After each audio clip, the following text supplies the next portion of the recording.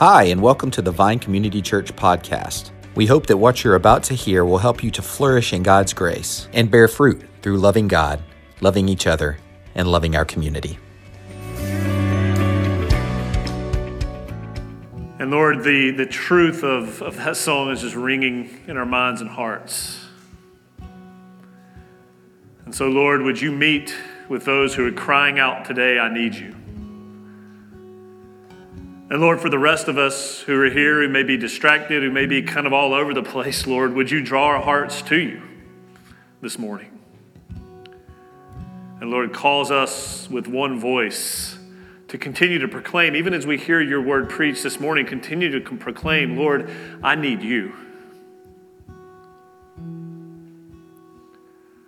Lord, we also acknowledge this morning that there are people who, Lord, in this season, this weekend, Lord, as they think of loved ones that have been lost, Lord, in our military around the world at different times, Lord, they're grieving.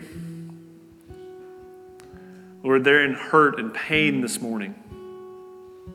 And Lord, as we stand here this morning, we don't take for granted or cause us not to take for granted, Lord, the freedom we have in this country to gather together, to cry out together, Lord, I need you, to proclaim that Jesus is the only answer. Lord, to together look to him week after week, look to what your word says. Lord, we don't take that freedom for granted. But Lord, fill us with compassion for those families that are hurting because of the cost it took to give us that freedom.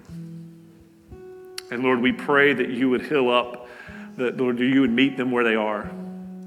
Lord, that you would demonstrate your love to them today and tomorrow, Lord, in these days to come.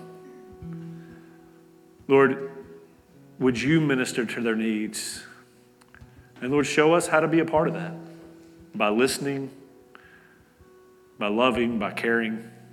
Lord, teach us those things. Lord, we need you to even do that.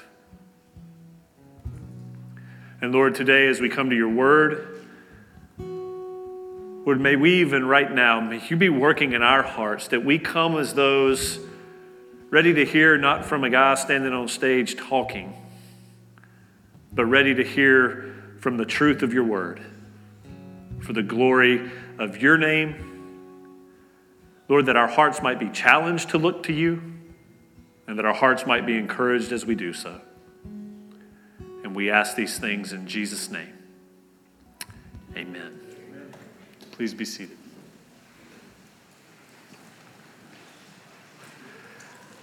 Did you know that training matters? Training matters. I had a vivid picture of this yesterday. So I'm helping to coach an 8U All-Star team. And you know how All-Stars work. Many of you, I'll let you know real quick, is during the regular season, you're playing as one team. And then at the end of the season, different players are chosen from all the teams, and they're put on an All-Star team. Right? And this All-Star team usually doesn't have that many practices together before tournaments start. In the case of our team, we had 2 practices before the tournament started. And then we went into an all-star tournament yesterday. Well, we took this one little boy that's extremely talented. All right, and in about the 3rd inning, we needed to move some things around. Extremely talented. And so we put him at shortstop. And there's a runner on first base. A ball is hit to the second baseman, and what the shortstop is supposed to do at that moment is run over to second base to receive the throw from the second baseman so he can get that runner out. Well, our shortstop at that moment goes, we're saying, go, and he's just standing there like he's watching. He's paying attention to what's going on. He's watching the play, but he doesn't take off running to second base. And so as coaches were like, go, run to the bag. He didn't. Thankfully, we got the next batter out, and as our players are coming in, I knelt down to him. I said, hey, what happened? He said, what do you mean? It's like a little 7, 8, I guess he's 8 now. What do you mean? And I said, why didn't you go cover the bag when the ball was hit to this side? He goes, nobody taught me to do that. Well, there you have it, right? So that one's on the coaches. Training matters. And the reality is this boy, we had never coached him before. We hadn't gone over that in practice. We just assumed. But training matters. And so today, as we come to our passage this morning, I want to ask you, what are you training for? Or what are you training your children for? And then does what you say you are training your children for or that you are training for match up with how you were training your children? Or how you were training your own hearts and lives? Throughout the book of Proverbs, so we've been in this series on Proverbs, and throughout the book of Proverbs, we've seen that God shares wisdom for his people through the words of King Solomon, as King Solomon shares those with his son. And so as we look at the wisdom God shares today, and we've been going through different topics this way, as we look at the wisdom God shares today, we're going to see a few passages where parenting is specifically being talked about. Now hang with me because there's something here for everyone. But did you know that according to George Barna and his research, and this was in 2007, so in the year 2007, according to George Barna and his research, let me ask you, rather than telling you, how many books do you think in 2007 had been written on the topic of parenting? Somebody throw out a number out loud. We don't normally do that, but throw out a number. How many? 50,000. Okay, 50,000. That's a much better guess than we got in the first service. There's more wisdom there, right? 50,000. Actually, the number, this was in 2007, was 75,000 books have been written on parenting, according to his research. Now, some of you have had the experience of coming to me and saying, hey, Tim, we're talking about doing something in our life group and we want to study a book on parenting. And I'm like, oh, don't do that. Why would I say that? Why would I cringe when someone comes and says they want to study a book on parenting? Here's why. Because everyone has an opinion on how it should be done. And often many of us find our justification in parenting or our justification in how we are living out our lives based on whether other people agree with us or not. And so understanding that's true, God still talks about it in his word. And so we're going to talk about it. And as we talk about it, it's probably going to step on some of your toes at moments. It may irritate some of you. You may have moments today where you're like, ooh. Kids who are in here, there may be some things that you don't want to hear today too.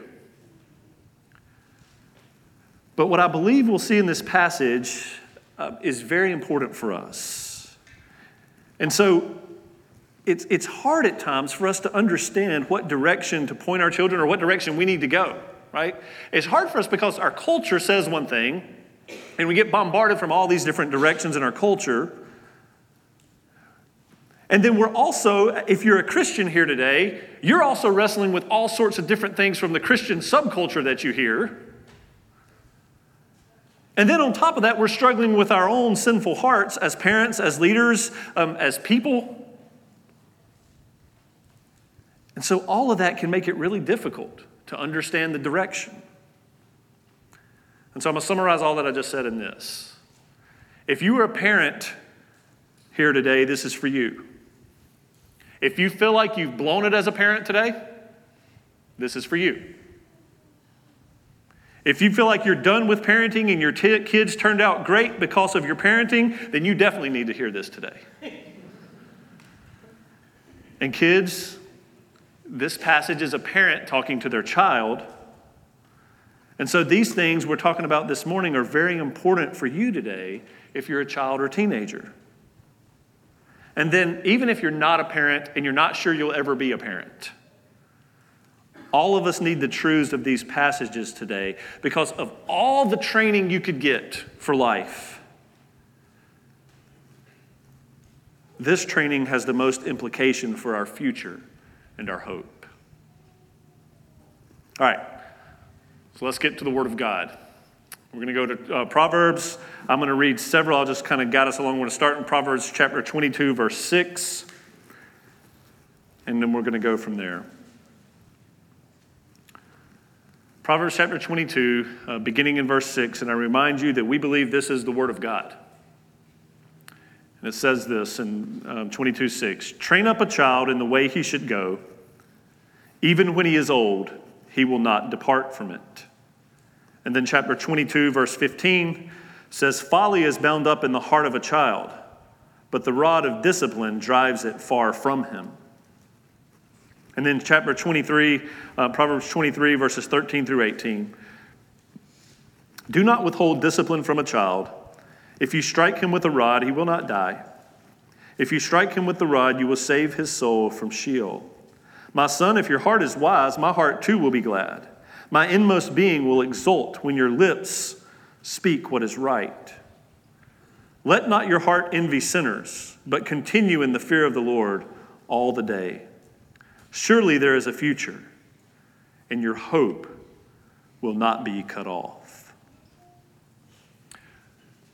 So where does this training start? If training matters, where does it start? First, and this is our first point today, we need to go to Jesus. We need to go to Jesus. 22, verse 6, again, train up a child in the way he should go. Even when he is old, he will not depart from it. Train up, and I want to draw this out for a minute because it's important.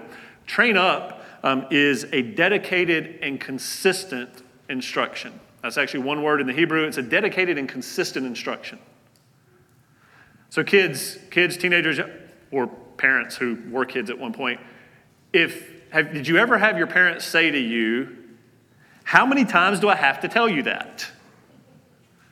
I know at least one person in here felt that way. I felt that way in my life a lot. How many times do I got to tell you to do that? But training up indicates a long-term walk with our children, a long-term work with them in the way they should go. Our being trained up, even as adults, is a long-term thing. It's not a one-and-done magic thing we figured out. It's a long-term, walking, consistent instruction. And he says, train them in this way. And what is the way they should go? Now, I've heard people say, when coming to this passage, teach your kids to do everything the Bible says and the rest will take care of itself. And it is true that following God, following what God says is good and right, that is important. So please don't mishear me.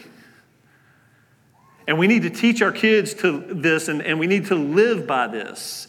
And it is more than that. And it is more than that. Because this alone, simply do what is right, do what the Bible says, just do what's right, lends itself to a view of parenting in which we're just trying to create good kids and keep them from messing themselves up too bad.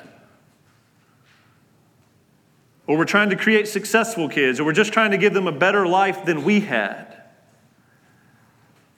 But I want to make this point very clear, because if that's all we're doing,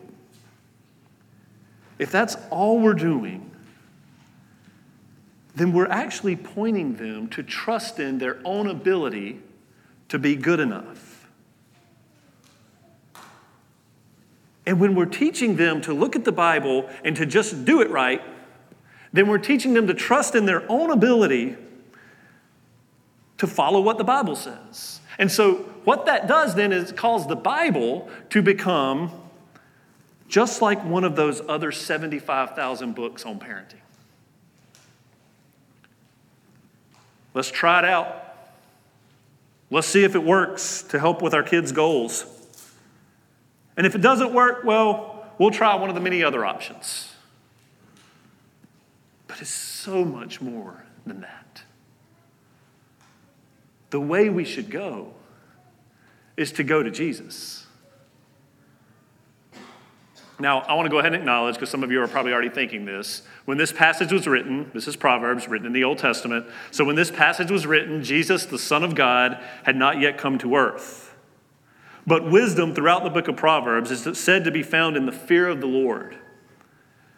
This means that we're growing and care more and more about what God says is good for us, what he says in his word, because of what he has done. Because God has shown his love for us in that while we were still sinners, Christ died for us, right? Because of what Jesus has done, because we know that we are loved by him through the work of Jesus, now we're living our lives to follow him, to obey what he says is good. And then we grow in our trust in him as we turn to him over and over. That's that train up, that dedicated instruction of coming to him again and again.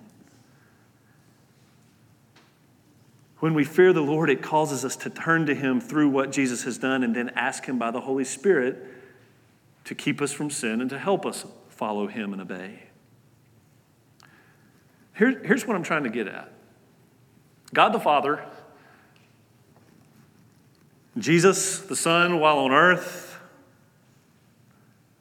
they didn't give us directions so that we can raise perfect children or for us to be perfect adults. They gave us directions to say this is good for us, but God wrote the Bible. When God had people write the Bible, guess what? He already knew about sin. He already knew about sin.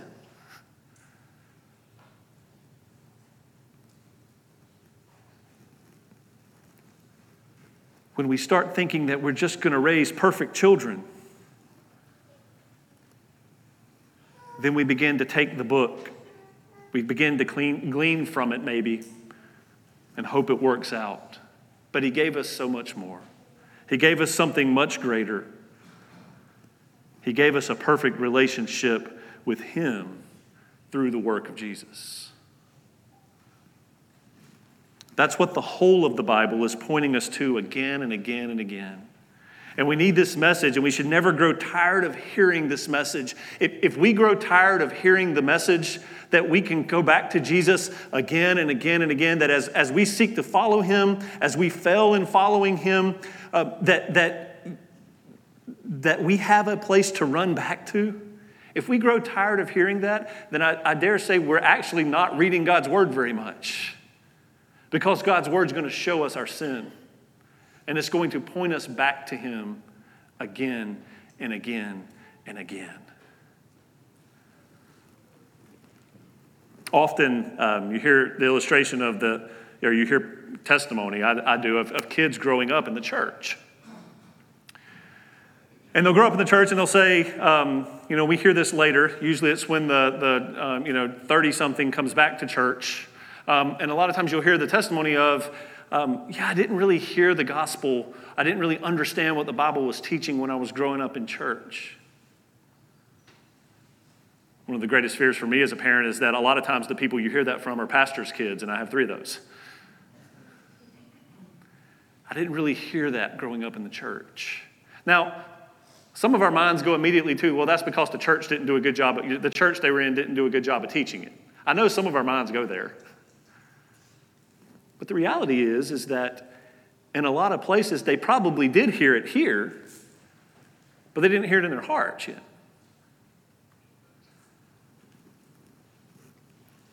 That doesn't mean that their parents failed. Because their parents could have been pointing them to Jesus. Their parents could have been teaching them God's word. Their parents could have been praying for them. Their church family could have been doing all those things.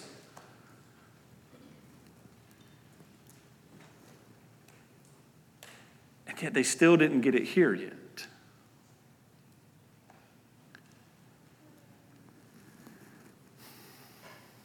I was talking to some gentlemen this morning, older gentlemen who have lots of kids and grandkids, and both of them said, please tell people today that the older you get, the more you realize that nobody was a perfect parent. They said they need to hear that today. And so from 2 men I respect very much, I share that to you.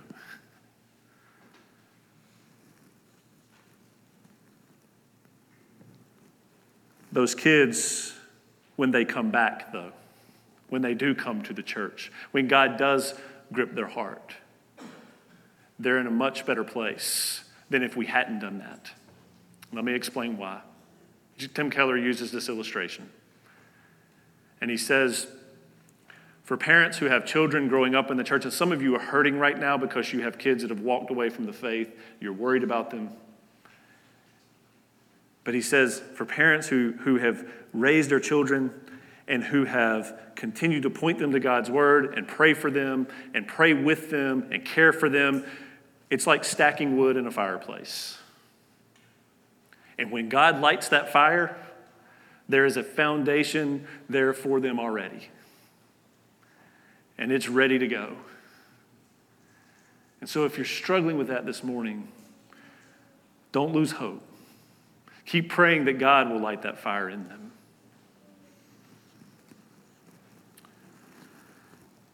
But I want to call out, too, that the goal of Christian parenting is not to save your children, because you can't. Only God can do that. But you can stack that wood in the fireplace. And you can model lives that are dependent on Jesus and the work of the Holy Spirit.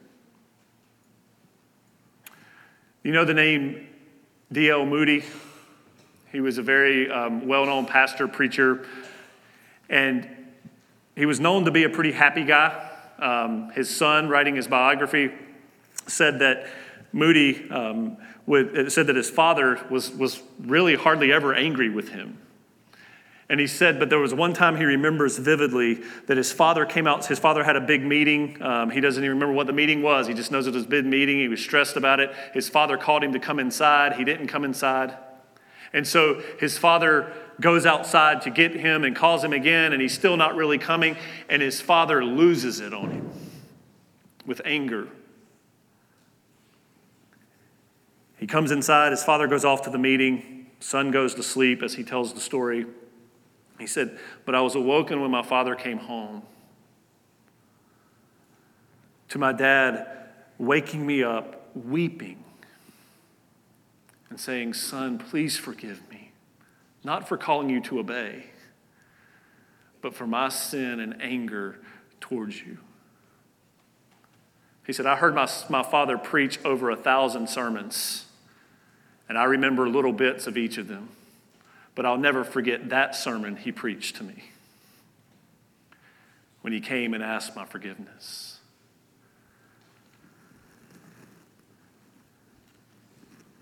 We model lives that are dependent on Jesus and the work of the Spirit because our kids need to be pointed to Jesus, not what we need from them, not the things we think will make us happy or the things we think will fix their lives. We need to point them to Jesus again and again. So we need to go to Jesus, but our second point is this. Our hearts lead us away from Jesus. Our hearts lead us away from him. Look at verse 22, chapter 22, verse 15. Folly is bound up in the heart of a child, but the rod of discipline drives it far from him. And then verses 13 and 14. Do not withhold discipline from a child. If you strike him with a rod, he will not die. If you strike him with the rod, you will save his soul from Sheol. Our kids, verse 15 tells us, chapter 22, verse 15 tells us, kids have sinful hearts. I was living in a culture previous to coming here for about 3 years, and in that culture, the religion of that culture says that kids aren't sinful until they're 8 years old. And I'm like, really? Are you serious?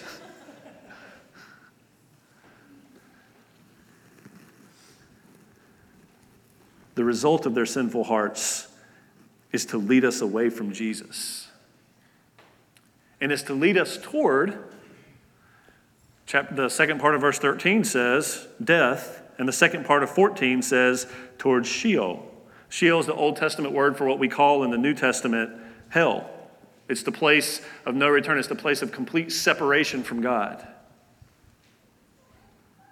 And so our hearts lead us away because our hearts are sinful. How do we address that?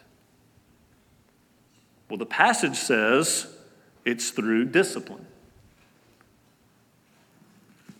The word discipline means, well, you know what? Before I say that, let me ask this question. Kids, again, look at me for just a minute. How many of you like it when you get in trouble and you have consequences for your actions? Y'all don't even want to look at me right now. This is great. When you get in trouble and you have consequences for your actions. Well, let me tell you this. As an adult, I don't like it when I get in trouble and have consequences for my actions either, okay? We don't like that. But God says, don't withhold discipline. There's several things I want to point out as we look at this passage, because if you just take these verses out of context, you miss the bigger picture of what it's talking about here, of what the Bible says as a whole. We know from the Bible as a whole that no action of ours in itself keeps our kids or us from dying. Okay, so you got that first. And then number two, no action of ours saves our souls from ultimate and forever separation from God. So there's a key there. So that the action that we do does not cause that. It's not a one-to-one correlation. Because we just said a minute ago, God's got to light the fire, so to speak. And that's important to understand, because if we don't understand that, then we'll try to begin to use discipline to get our kids to behave like we want them to behave. And we'll try to use discipline, and as we try to do that, our actions begin to lead our kids and ourselves away from Jesus instead of toward him. Discipline, godly discipline, points us back to Jesus.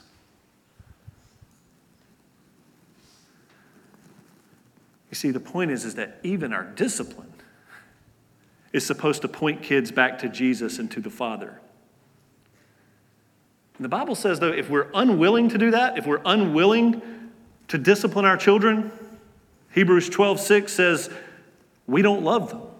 And he ties it into the correlation with the Lord as a father to his children. For the Lord disciplined the one he loves and chastises every son whom he receives. So discipline's important. Consequences for our actions are important. But God's not lazy in the next step. God takes the time to point us back to him. But so often, we don't take that last step.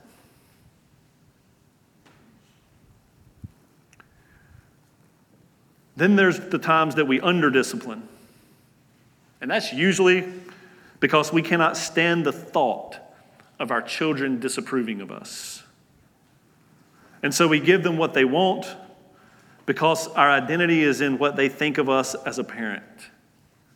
When one of my kids was younger, he looked at me and he said, "You're not a very good daddy." It took me a year of applying the gospel to my heart, of having other people apply the gospel to my heart.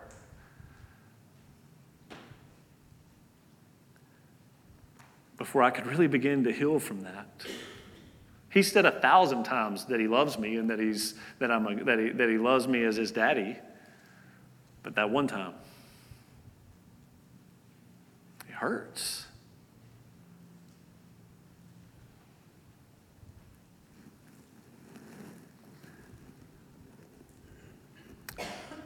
But the other thing is that if we make an idol out of our children, and an idol out of how our children turn out, then we're more likely to over-discipline. Everything they do wrong, we'll jump on because we want them to be perfect, because we find our value in them. Or maybe because when they're doing what they're supposed to do, that serves our idol of comfort.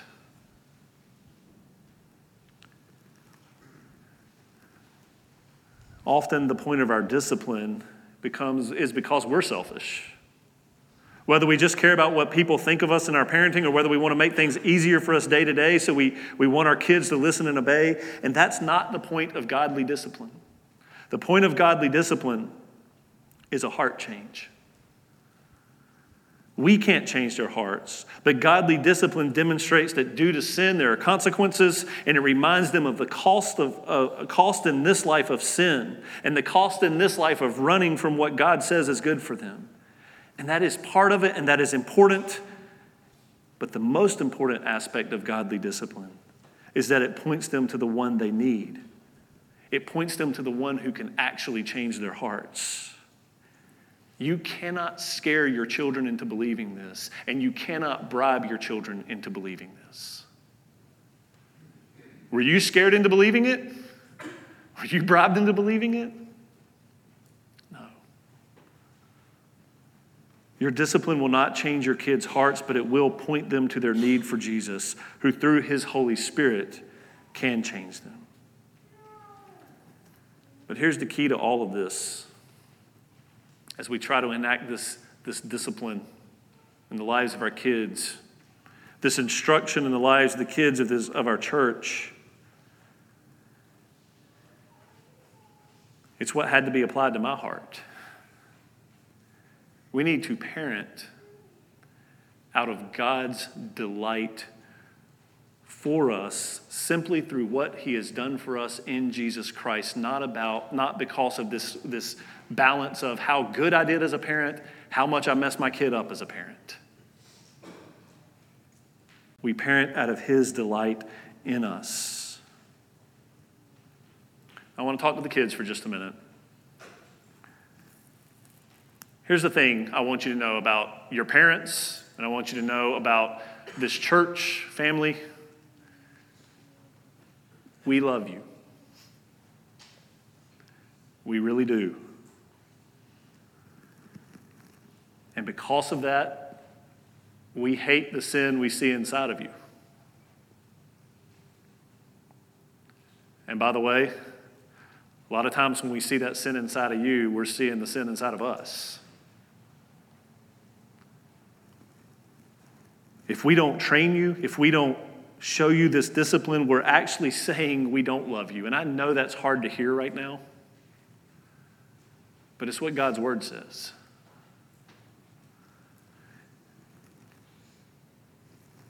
I'm going to use this illustration. I heard another pastor use it, and this is to the kids.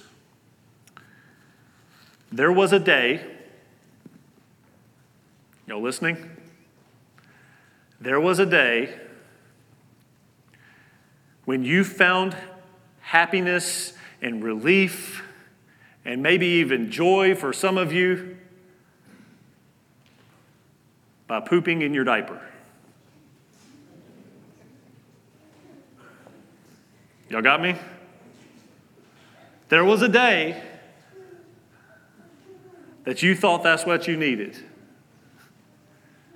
What did your parents teach you?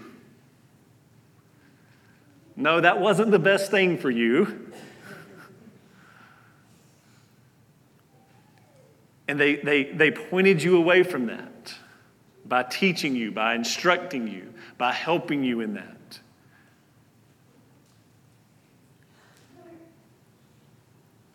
Parents, your parents love you.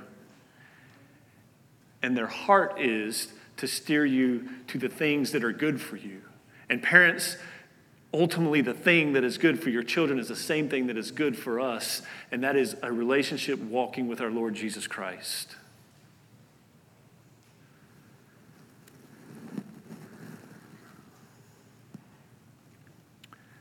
Here's what happens in verse 15 and 16 of chapter 23, is that when children are walking there is rejoicing in following Jesus. That's what he's showing us in 15. My son, if your heart is wise, my heart too will be glad. And then 16, my inmost being will exult when your lips speak what is right.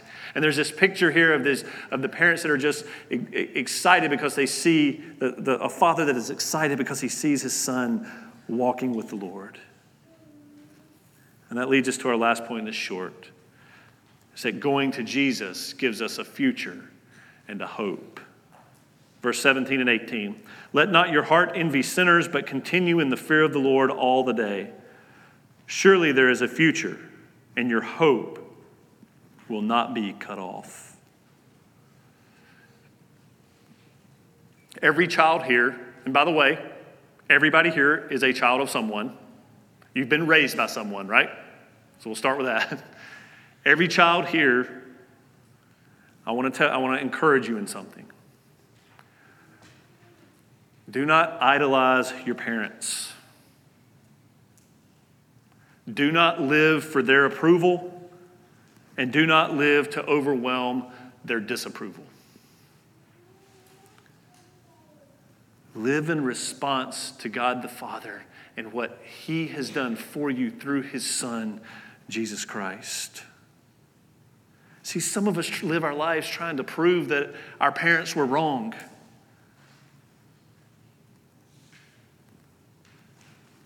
And that is a slavery. That is a bondage that we're living in rather than in the freedom that God has looked at us through His Son and said, you are beloved. I am pleased with you. Others of us live enslaved to the perception of what are our parents going to think of us.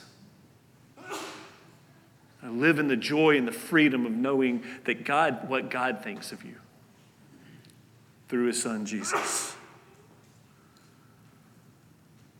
We have to find who we are and believe who we are in Christ. And that will allow us to parent our kids well. That will also allow us to love our parents well. And realize we're on the same path to where Jesus is leading, to this future and to this hope. I'm going to wrap up with this. Jesus has given us everything we need in the gospel. All right? This path that we're talking about, why do we keep pointing to Jesus? It's because of what's going to come. And we get to experience some of this along the way, but it's because of what's going to come.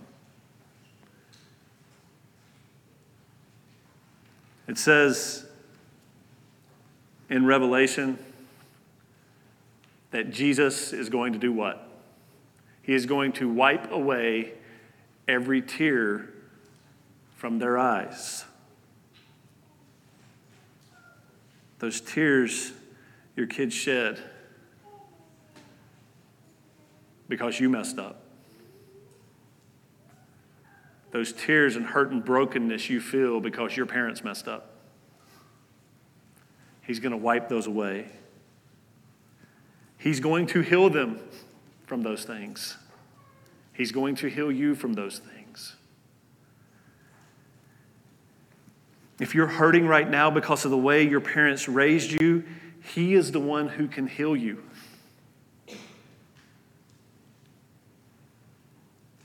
He is the one who can heal your relationship with them if they're still here on this earth. But understand, even if they're not, He can heal your heart.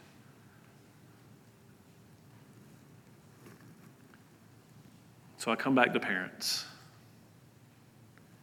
You cannot protect your children from everything that's going to hurt them.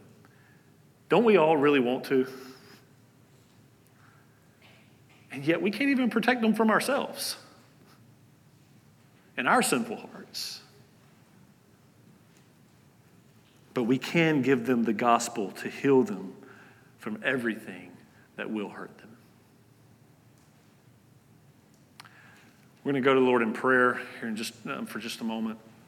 And I want to encourage you to take a minute or two.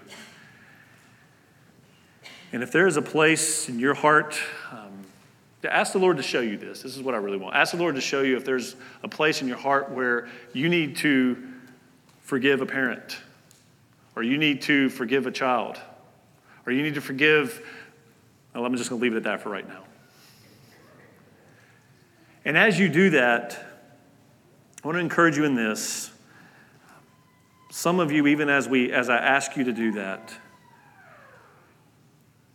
you're going to think it's too late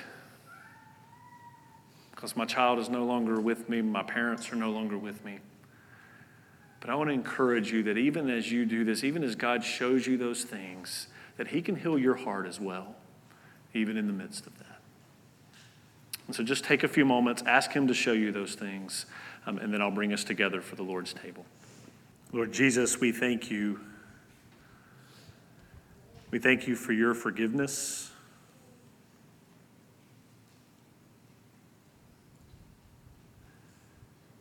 And Lord, we thank you that you came, Lord, that your body was broken, that your blood was shed. Lord, so that those who acknowledge our sin who come in the name of Jesus can know that we're forgiven. And Lord, so that we who have been forgiven can forgive those who have caused hurt in our lives.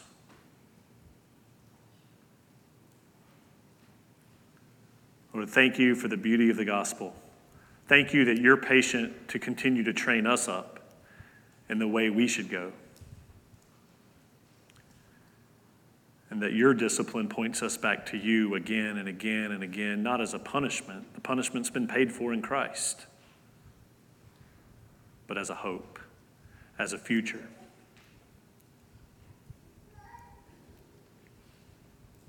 Thank you, Jesus, we pray. Amen. Thanks so much for joining us for this podcast.